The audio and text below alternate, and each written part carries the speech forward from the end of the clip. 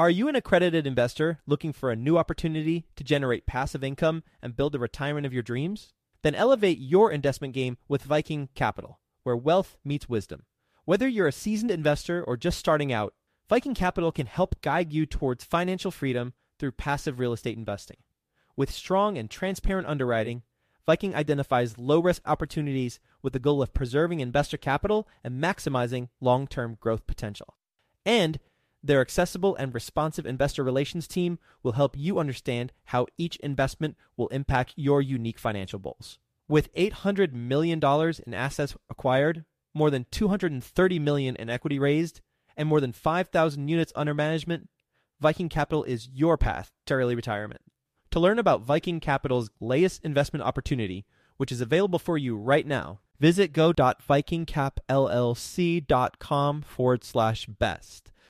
That's go.vikingcapllc.com/best to get started today. Did you know that within a decade, women will hold $30 trillion in investable assets? Yet somehow only 19% of women reported feeling confident in selecting investments that align with their long-term goals. Our friends at InvestHer are out to change that. InvestHerCon is the #1 premier conference for women in real estate, and it's happening June 2nd through the 4th in Austin, Texas. InvestHerCon is not just another real estate conference. It's a transformational experience focused on real estate investing, business strategies, and self-care tactics, all designed to help women take control of their financial futures. Gain the knowledge and skills you need to grow your portfolio and build a sustainable business, all while connecting with over 500 women who are playing at the same level. To learn more and to get your tickets, visit InvestHerCon.com today and use the code 100BESTEVER to get $100 off your ticket. That's InvestHer, H-E-R, con.com, promo code 100BESTEVER to get $100 off your ticket. Quick disclaimer, the views and opinions expressed in this podcast are provided for informational purposes only and should not be construed as an offer to buy or sell any securities or to make or consider any investment or course of action. For more information, go to bestevershow.com. Everybody looks like a hero, right? The appreciation in the markets, everything has just gone the right way. So we're going to see the real players and the real operators stand out now as things are becoming a little more challenged in the marketplace. Welcome to the Best Ever Show, the world's longest running daily commercial real estate podcast. Our hosts interview commercial real estate experts every day to get you the best advice ever with none of the fluffy stuff. Hello, Best Ever listeners. Welcome to the Best Real Estate Investing Advice Ever Show. I'm Ash Patel, and I'm with today's guest, Brian Tobler. Brian is joining us from Denver, Colorado. He is a commercial lender at Central Bank and Trust, and he is also a real estate investor and now a part-time commercial broker. Brian's portfolio consists of 2 speculative for-sale duplexes in Denver, a JV deal for 200,000 square feet. Brian, thank you for joining us, and how are you today? Good, doing great. Glad to be here. Brian, it's a pleasure to have you. Before we get started, can you give the Best Ever listeners a little bit more about your background and what you're focused on now? Yeah, so interesting. In the intro, I've made it a little bit of a change. So I've been involved in commercial banking for the last 15 years, primarily in commercial real estate, a lot of construction and development lending in the Denver market, infill deals, and just recently made a move full-time into commercial real estate brokerage. So continuing to stay in the space and play actively in the Denver market when it comes to commercial real estate. Brian, Denver is on fire. Why would you leave the commercial real estate banking industry? Well, that's a great question. I think it's just personal preference. Banking, as we all know, rates are high. Things have changed. The bank I was at, as a matter of fact, it was merging. So it seemed like a great opportunity to make that exit and to try out the brokerage world. It's always been something I wanted to try to do. And I think we're all in this world, in this space, I guess, if you will, to make money and to lift and bless others. So I think that opportunity is very possible in the CRE brokerage world. Brian, I would imagine in your 15 years in banking, you got one hell of an education on all different asset classes. What were those asset classes? Did you do multifamily, retail, ground up development?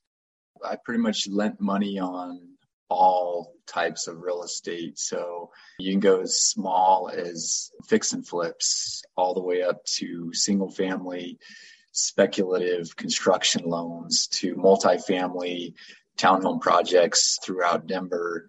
I've done industrial deals, retail deals. So just really kind of everything, land deals. It's been a broad spectrum. So it's been nice to see all the different asset types and how they impact the market and the different investors. And sometimes you're dealing with private capital. Other times you're dealing with more institutional capital or more savvy family offices, if you will. I feel like my next question is asking a parent who their favorite kid is, but what's your favorite asset class? As a banker, Let me rephrase that. What's your favorite asset class in terms of maybe stability and risk, and then in terms of returns? My favorite asset class is probably a combination of two, probably industrial and multifamily. The reason being is those are kind of what I've invested in and played closer to on a personal basis. But I also see that there's a high demand for both. So when there's high demand and limited supply, I think you have a cushion there as far as your risk goes. And the future of multifamily and industrial, what are your thoughts? Future of multifamily and industrial, well, I think we may become a nation more of renters than owners. We'll see what happens with interest rates and prices of homes, but we're still underbuilt. So I think the build to rent communities are an interesting concept. Apartments with amenities offer a nice place to live for people versus a small home that's maybe not great, maybe older, that's affordable for folks. So you got to think about the people that are between college and probably early to mid 30s. They're building their careers, and the price points largely on the coast and in Denver in particular are very high and kind of out of reach for a lot of folks unless they have a pretty high paying income. Brian, I know you're not a banker anymore. Last question I'll ask you about banking. No worries. Can you give us some things that people that were applying for debt, some things that they did very well that impressed you, and things that people often did wrong that maybe caused the deal not to get funded? I think the best thing you're doing if you approach a banker or a lender, even if it's not at a traditional bank, is to have your ducks in a row, if you will, the investor or the borrower. And what I mean by that is have your personal financial statement ready, have your tax returns lined up, have the information that's going to be asked for, like at every single place you go to borrow money. I think the challenge bankers face is somebody comes to them with a short timeline on a deal and they say, hey, I need to get this closed ASAP. And you're like, okay, well, we could probably do that if I have your information within the next business day or two. And almost without fail, it's 3, 4, 5 business days later, they still haven't sent it. So I think that helps borrowers tremendously. It builds rapport with the banker. And then just being honest, nobody likes to find out surprises, things that were hidden down the road. I think it's just be transparent. The banker will appreciate that. They're people too. So just have the conversation. And if there's something that needs to be brought up, bring it to light, because there's a high chance it'll come to light. And if it's right before the deal closes, that could kill the deal. And a lot of times there's earnest money on the line, and that can be significant if you're talking a multi-million-dollar property. Brian, thank you for that. Multifamily people, for the most part, get very competitive rates, and they often treat lenders as commodities. Us commercial real estate or non-residential commercial real estate people, we build relationships with lenders. So your thoughts on how important that is, and really what's better, building a relationship with one lender, maybe paying a little bit more, or brokering out your lending? Ooh, man, that's a really good question. I think I wouldn't just have one lender. I would maybe work with 2 or 3 in every market. Now, you might favor one of those, but I would have 2 or 3 that you're developing a relationship with if you're not brokering. Now, if you're going to a loan broker or a brokerage office and you're going to have them source the debt and equity for you, that's kind of a different game. That's certainly more commodity based.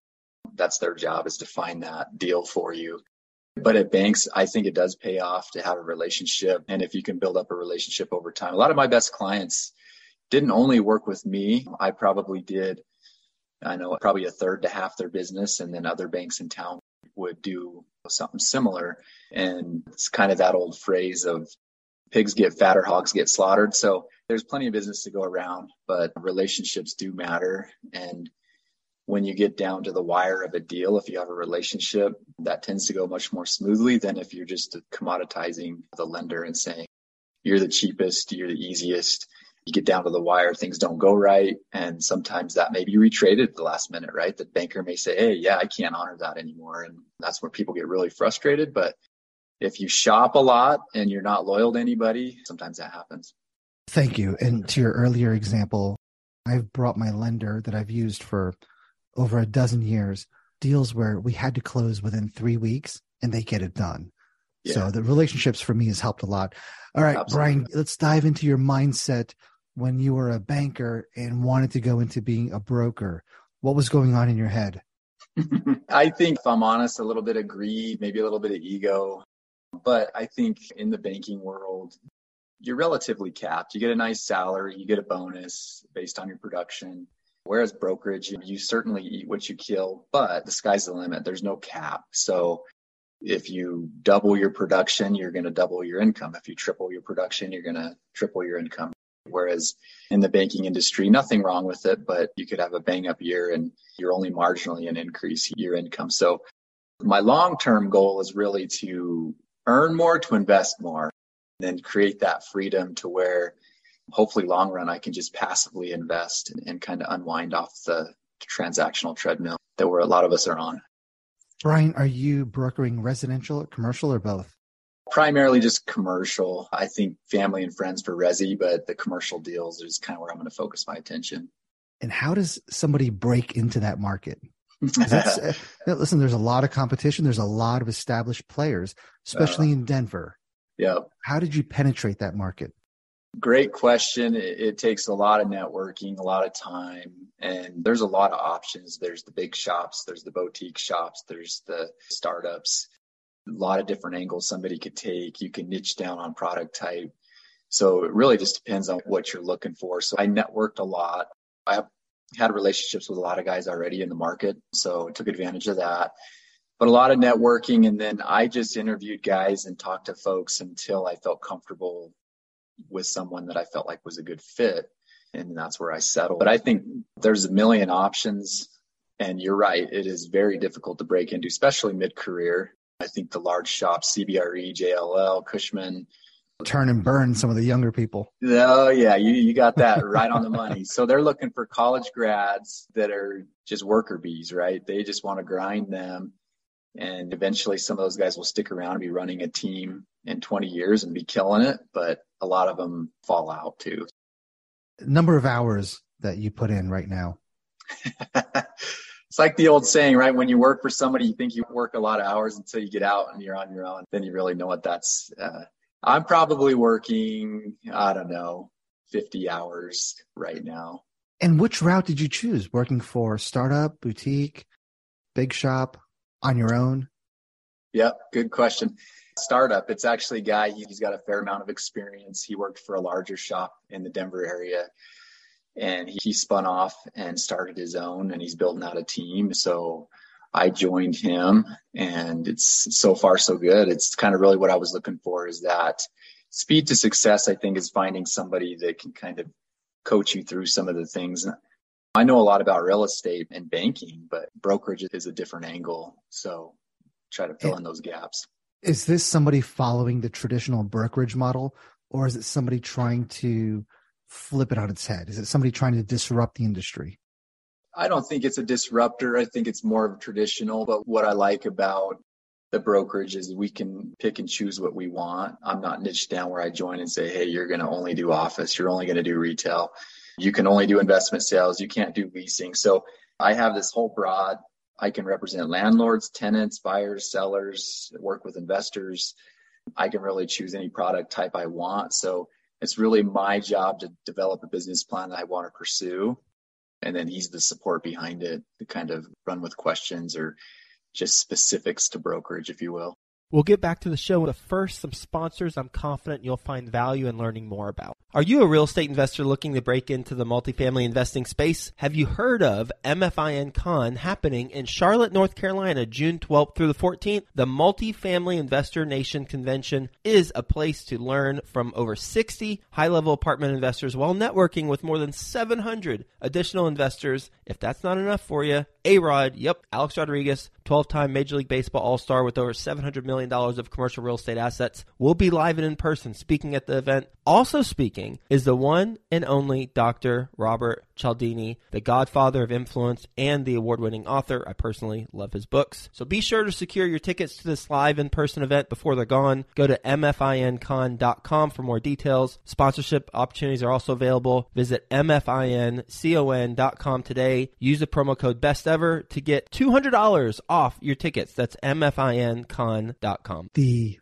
all-important pocket deals. Explain that to me. The pocket deals, how does it work? Why not market it? And how do investors get pocket deals from brokers? So pocket deals, kind of the quasi off-market deals. I think there's always that argument of what's off-market deal, what's a pocket deal. The off-market deals, I think something that you find that's somebody you cold call or you find that's totally willing to sell. You bring something to them, a buyer, and it's all off-market, right? Whereas the pocket listing is something that I think is a little more available, but you kind of have that in your pocket, if you will. You can send it to your buyer list and kind of vet that deal and try to ultimately work both sides of it if you want. So it gives you that upward advantage. And then there's obviously the on-market deals where everybody sees that through CoStar or Crexi or LoopNet, so different levels. Now, on those pocket listings, do you see where a lot of brokers will not market them? They'll keep them as pocket listings specifically to get the buy and sell side of the commissions? I think so. If I'm honest, I think that's exactly why they do it, is to try to get both sides of the listing. Because I can't think of any other benefit to the seller, especially. The broker, sure, whoever's buying it feels great that they got a pocket listing from their favorite broker. They can get more. The broker builds a great relationship where it's kind of like just keep feeding this one investor or this group of investors deals. But from a seller's perspective, if I'm selling a strip mall, I don't want that to be a pocket listing. I want you to scream it from the top of the mountains. This is for sale. Here's the numbers. Yep. Do sellers often know? Do they follow up and find out if their deal is in fact on the market or if it's a pocket listing? That's a great question. And I think that's something that sellers can interview their broker or ask them, saying, how are you going to treat this? Because what can happen is you get the listing agreement in place, and it's easy enough to tell the seller, hey, I'll have this active by next Wednesday. Let's say that's in a week. I'm going to get the marketing stuff and all that done. In the meantime, they're out pitching it as a pocket listing and trying to find a buyer so they can bring both sides to the table. So I think there is some time where you're going to market it and you have that opportunity to do that anyway, because it's not ready to go live and active. But you're right. I think to broadcast that, whether that's through Catalyst or through Crexi, CoStar, just get it out there to the general public. That's certainly more beneficial to the sellers, the owners, because they're getting a broader audience. And I think what they want is the most competitive price. They don't want a broker jerry-rigging the deal in the middle so he can get a bigger commission. And I think that's where you got to know what kind of broker you're working with. If the seller's okay with that, then there's nothing wrong with it. But if the seller's like, no, I don't want this to be a pocket listing where you're trying to find a buyer off market first. I want you just to get this out, fair game for everybody so that I can get the highest and best and we can move on. Yeah. And I guess there's definitely circumstances where pocket listings make sense, where if the sale is very discreet, you don't want your tenants to know. Yep. Yeah. Awesome. Brian, when you're on the buy side representing buyers for commercial real estate, do you help them get all their ducks in a row when they approach the banker?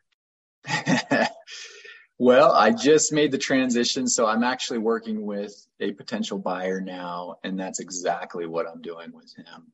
He's a small business owner. He's like, I don't know if I'm going to qualify. So my job is to provide value. So I said, hey, let's have a meeting. Let's sit down. I've got 15 years of banking experience. Bring your financials to the meeting. I'll look through it. I'll tell you exactly how the bankers are going to look at it. If you do qualify, if you don't qualify, if you don't, what you need to do.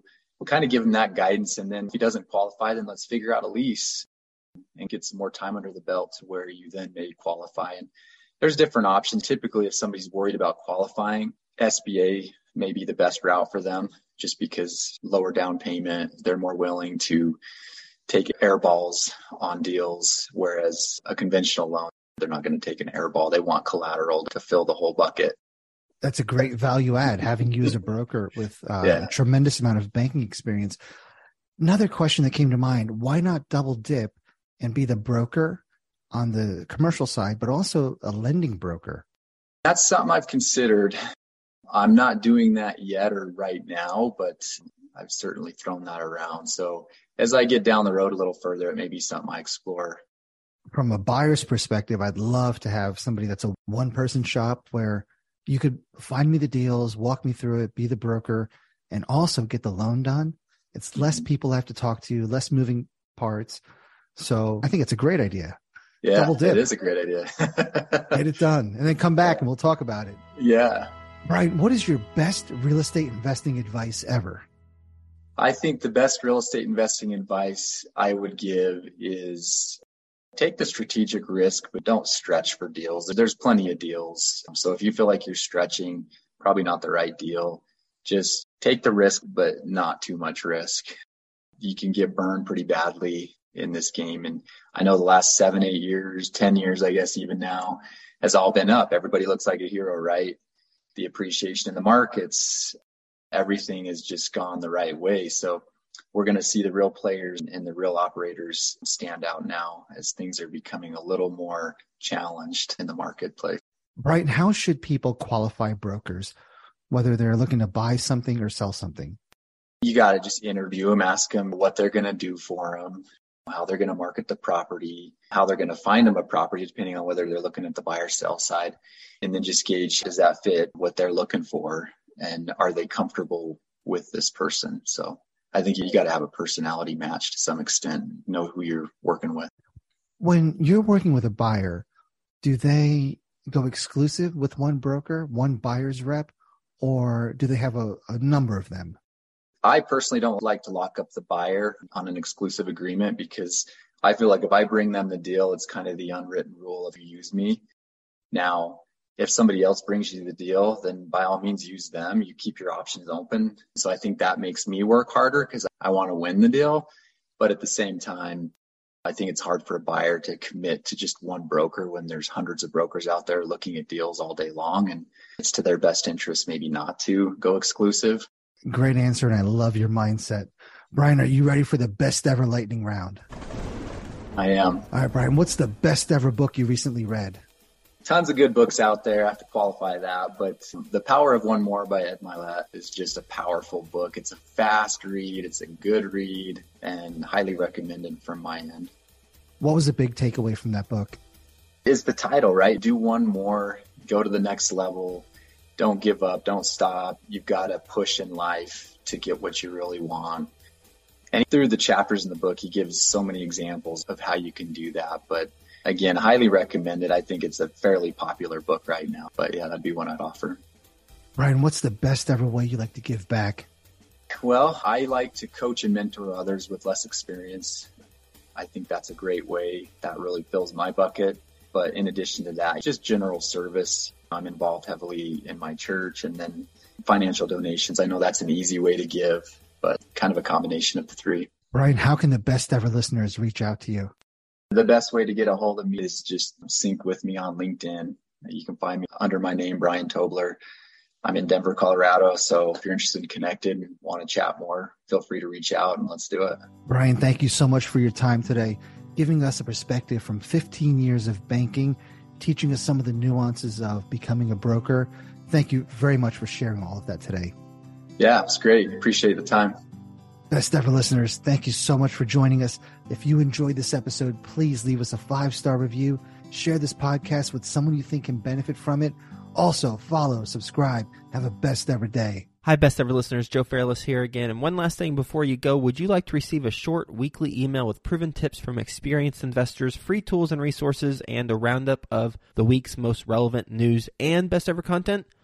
Well, if so, Join the community of nearly 15,000 commercial real estate passive and active investors who receive the best ever newsletter. Just go to bestevercre.com/access and you'll get the very next one. I hope you enjoyed this episode. And as always, thank you for listening and have a best ever day.